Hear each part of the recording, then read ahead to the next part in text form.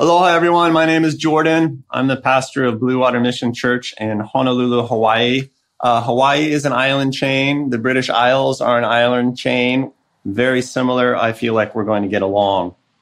Blue Water Mission Church started about 10 years ago with a group of 30 people or so. We're not a really big church. We're certainly not a well-resourced church. We're a little bit economically downscale. We rent an old gymnasium for our worship gatherings and a dilapidated house for our offices. We don't have a lot of stuff, but I'll tell you what we do have. Man, we have a lot of great stories. We have stories of some cool, miraculous healings from our healing services that we do at church, bones reshaping, some failed organs regenerating, immune diseases disappearing. We have stories of deliverance, casting demons out of people, and on occasion restoring their sanity or their sobriety. In the year past, we had a deliverance story, casting a demon out of one young lady in the doorway of a local department store. We have one deliverance story that involves mention of a real-life witch doctor. We have stories of justice. When the church was just starting out, God spoke to us, told us to do something about sex trafficking in our city, which led eventually to ministry teams on the street and the establishment of safe homes and community houses, and at one point, a social justice restaurant wherein trafficking survivors could become waitresses or cooks for the sake of rehabilitative employment. On occasion, we've sent some of our young people to plant in foreign countries where it's dangerous to preach. There's that time that one of them got shot by thugs while trying to escape on her moped. That other time that one of them got thrown into a communist jail for a while. We have some stories of radical hospitality around the church. A number of families have fostered or adopted severely broken children out of local and state care. A number of our community homes have brought in strangers who were struggling until such a time as they could get on their feet. We have one beautiful story from one of our community houses. The team brought a dying, mentally ill woman in off the street and then miraculously located her long-lost son thousands of miles away so that they could be reunited in her final hours. We have one story about resurrecting a 5-pound dog. We have stories about praying for non-believers and atheists and seeing the Holy Spirit come upon them and strike them with tongues, and then about how that turned them to faith in God. In short, it's been a fairly full 10 years around the church. I feel like I can confidently boast that if you approached any of our staff team in a pub and offered to spring for a pitcher of decent beer, that you would hear several stories worth retelling before the pitcher was empty. And here's why I think that's important. The reason we have so many cool stories is not because we are a group of especially brilliant believers. Indeed, you may have noted that my staffers are the sort to tell stories for beer. No, the reason we have a lot of great stories is because we're just always trying stuff. And that's absolutely all there is to it. We just try stuff. Sometimes we succeed. We very often fail. But man, we try like nobody's business.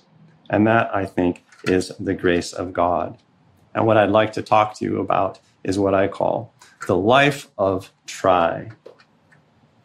You are Vineyard churches, so you know a lot about the kingdom of heaven, the kingdom of God on earth. What does it take to bring the kingdom of heaven to earth? You know, that word kingdom, it literally means king's dominion or king's control. I like the word order. I think the kingdom of heaven is best described as the order of heaven. When we bring the kingdom of heaven to earth, we are bringing the order of heaven against the chaos of the world. You know, what's that like? Well, are there any sick people in heaven? Well, no, of course not. So those of us who bring the order of heaven to earth can heal the sick. In heaven, are there any people oppressed by demons? Well, no, of course not. So those of us who bring the order of heaven to earth cause demons to flee. In heaven, is there any poverty? Is there any injustice? No, of course not. So those of us who bring the order of heaven to earth can provide for people, even if we have to do it supernaturally, as in the miracle of the loaves and fishes that we read about in Scripture. In heaven, is there anybody who is ignorant of the love of God for them? Of course not. So those of us who bring the order of heaven to earth represent the true nature and heart of God and unite people in relationship with Jesus. The question is, what does it take to bring the kingdom of heaven, the order of heaven, to the chaos of the world? Primarily, it takes trying. It takes a life of try. Faith always takes trying. I would say it more strongly than that. Faith is trying. Not trying is never faith. Faith isn't what you believe. Faith is what you do with what you believe. Even the demons believe, we're told, right? But they do not move in faith. Faith is when your belief tries what it should. Or as we say often around my church, faith is spelled T-R-Y. You guys familiar with the parable of the talents? That's a pretty well-known parable. Sometimes it's called the parable of the bag of gold. It is in a line of parables that Jesus tells about the kingdom. Sometimes they're called the kingdom parables. They all start with the phrase, the kingdom of heaven is like. This is what it's like to bring the kingdom of heaven to earth, in other words. And reading excerpts from Matthew 25 and the familiar parable of the talents, or parable of the bag of gold.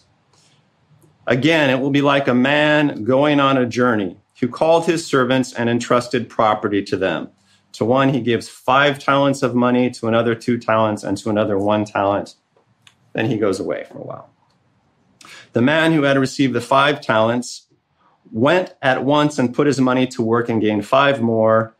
The guy who gets 2 talents puts his money to work and gains 2 more. But the man who had received the 1 talent went off, dug a hole in the ground, and hid his master's money. Then after a while, the story goes, the master returns and he gathers his servants together and takes an account of what they have done. The man who had received the 5 talents brought the other 5. Master, he said, you entrusted me with 5 talents. See, I have gained you 5 more. Well done, good and faithful servant, the master says. Enter into your master's rest. The guy who had 2 talents had gained 2 more. Well done, good and faithful servant. Then the man who had received the 1 talent came. Master, he said, I knew that you are a hard man, harvesting where you have not sown and gathering where you have not scattered seed. So I was afraid and went out and hid your talent in the ground. See, here is what belongs to you. The master replies, you wicked, lazy servant. So you knew that I harvest where I have not sown and gather where I have not scattered seed. Well, then you should have put my money on deposit with the bankers so that when I return, I would have received it back with interest. Take the talent from him and give it to the one who has 10 talents. Throw this worthless servant outside where there will be weeping and gnashing of teeth. You probably have heard that parable before. I have quite a bit. The thing that keeps me from making wild investments with the resources that the Lord has given me is that I'm afraid that my risks won't work out. In a word, I am afraid of failure. And one of the things that's always bothered me about this parable is that there's no failure case in it, right? I want a parable in which a servant makes a risky investment, loses all of his money. What does the master say then? That's the case that I want to hear. And it bothers me that Jesus never explores this outcome in the parable. I am forced to conclude that it's not what Jesus is focused on, as if failure were too unimportant to mention in a parable about bringing the kingdom of heaven to earth. What he's focused on is not failure. What he's focused on in this parable is the failure to try. This is a parable about trying, or about not trying, as the case may be. And it's about how some people, like the worthless servant, go insane to find reasons and ways to not try, digging a hole to stick your money in. That doesn't make any sense. He could have at least earned a little bit of interest on it. The kingdom of God is like this, Jesus is saying in this parable. The kingdom of heaven on earth runs on trying. And trying is what concerns the Lord. The parable makes clear that you do not want to be the servant who finds ways to not try. That word try, it's such a little word, right? But it has such import in life. Try is the thing that moves you across the gap between inaction and action. It's the thing that takes you from, here's a good thing to do, and hey, I'm doing it. The difference is trying. Trying is not the action. It's the thing that makes you do the action. Trying is part of everything that we do, but it's its own distinct part.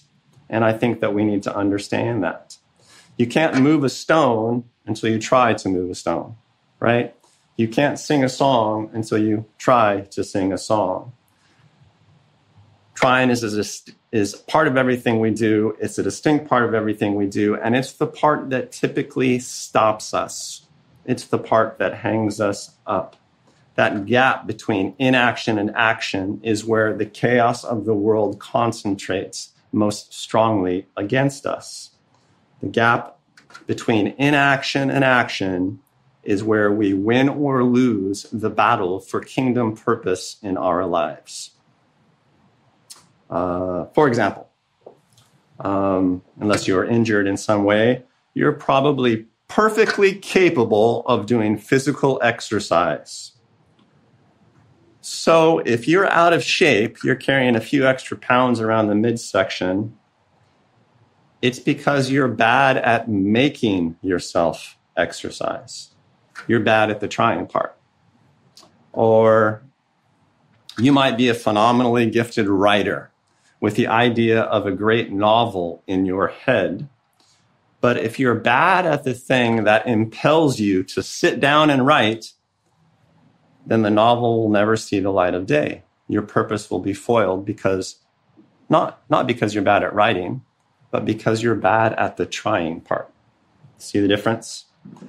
You might be passionate about evangelism, but if you're bad at making yourself start a conversation with your neighbor, then you're never going to see any fruitfulness. You could have every passion and every intention to evangelize your neighbor or your coworkers or to pray for the sick in your office place, but still somehow let days go by or opportune moments pass you by if you're bad at the trying part. If you're bad at that little launch explosion part, that little leap of faith that moves you into the arena of doing. I know all about trying.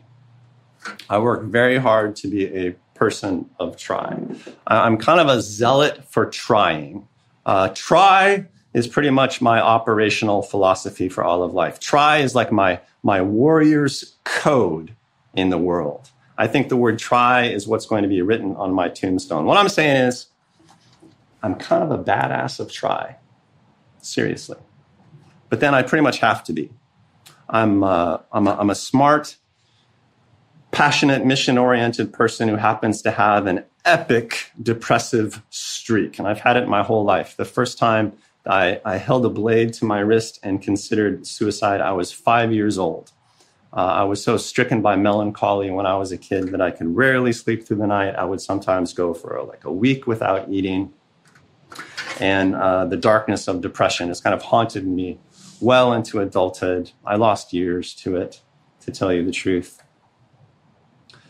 No one knows more about what it takes to turn intent into motion than the person who has occasionally lacked the natural optimism required to eat.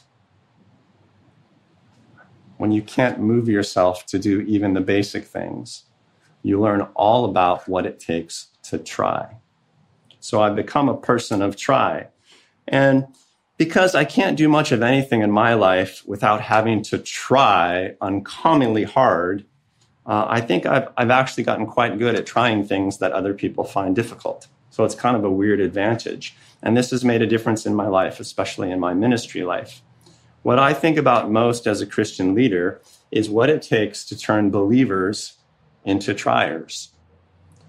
When you're not seeing the kingdom of God manifest in your life or in your church as you think that it should, it's tempting for you to think that the problem lies in your belief, that you just need to believe better. You need to believe more knowledgeably, that you need to believe more confidently, that you need to believe more passionately.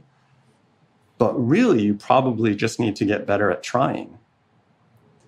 You can believe all the right things. You can believe in doing all the right things, but still find ways to not do them. The reason is that you don't have to go to all the trouble of disbelieving in order to find ways to not try the things that the Lord puts in front of you. There are always loads of reasons to not try something in the moment. Chaos always attacks with vagueness, delay, or distraction. In the moment in which you have the opportunity to try something kingdom-oriented, you might suddenly not be sure of your approach. That's vagueness.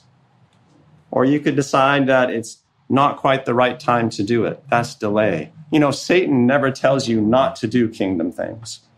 Satan only ever tells you to do them tomorrow. We lose the kingdom of God by inches in life. That's how it works. Or you could decide in the moment of opportunity that there's just a lot of other things for you to do that day. How many times did Jesus talk about distraction and the dangers of it in life? The thorns growing up and choking out the weeds.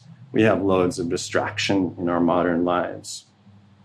And in any given moment, you'll have one decent way to try the kingdom thing in front of you, but 100 ways to not try the kingdom thing in front of you.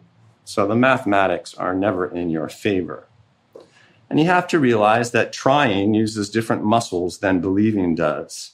It's one thing to believe that God wants you healthy, and it's quite another thing to get yourself to the gym.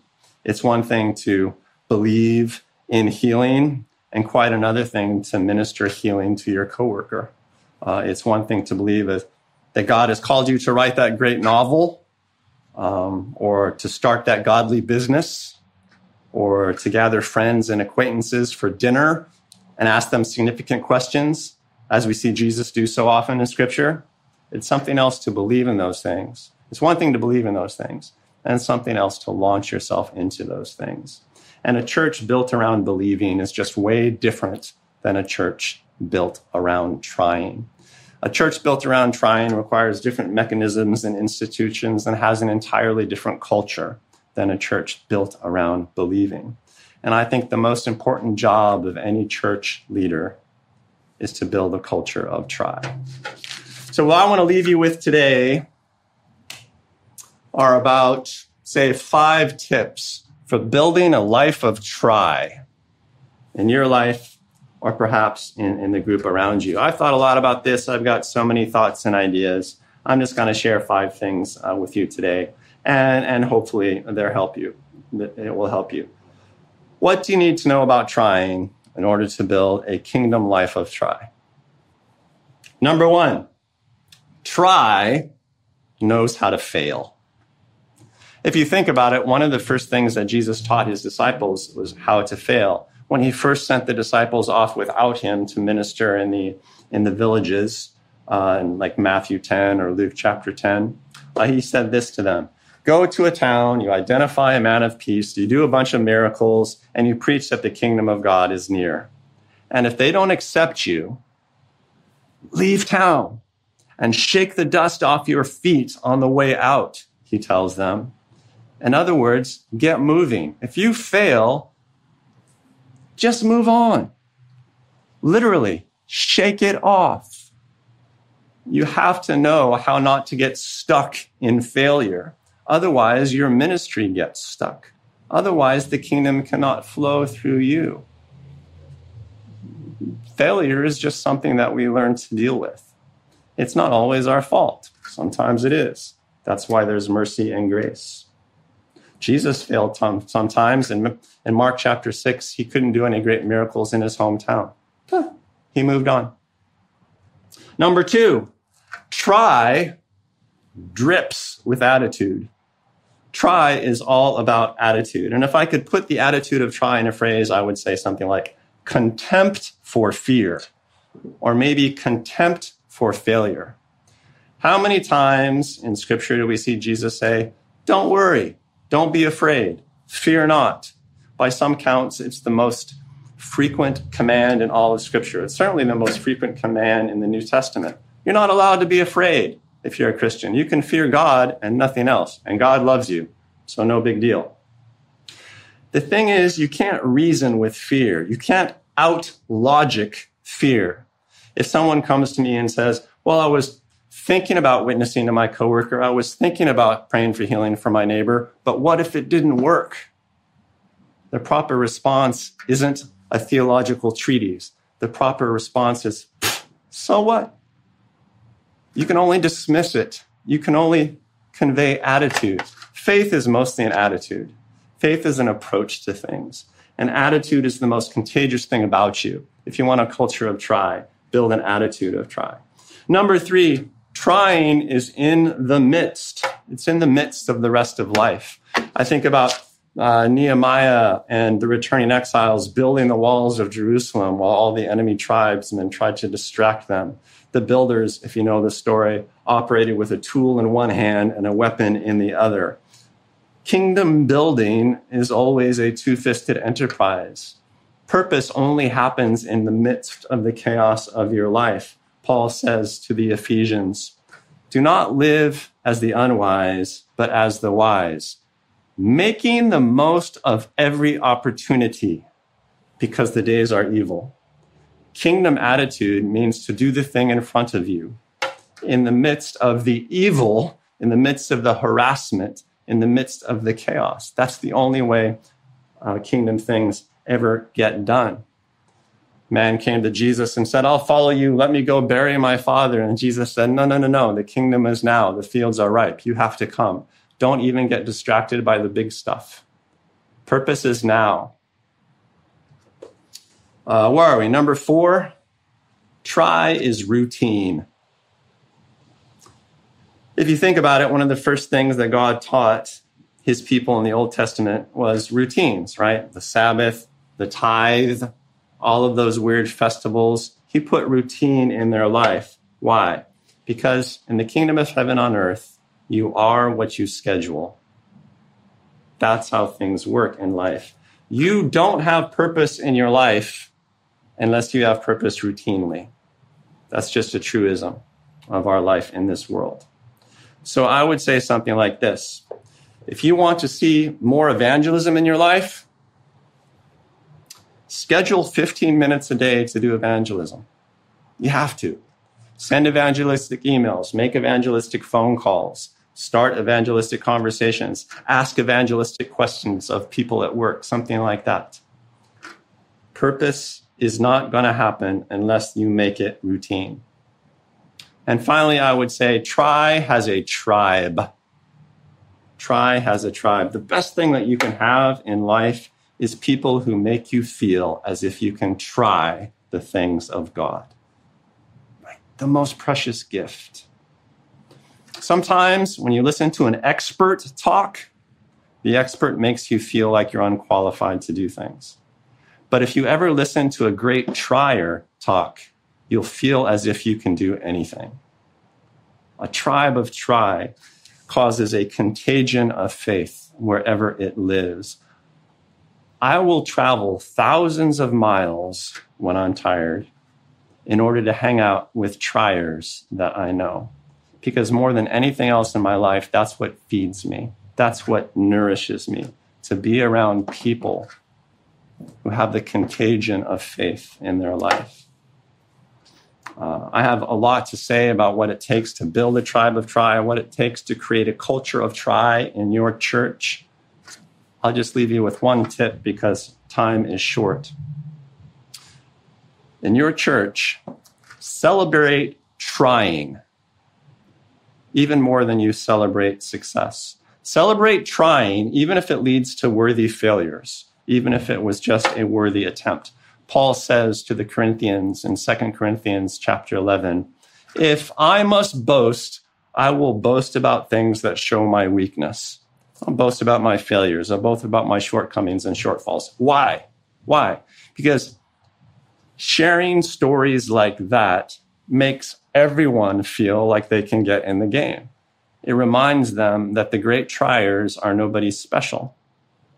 Triers make you feel like you can do anything. And sharing stories of try unto failure is just a great way to generate the attitude of try in your church.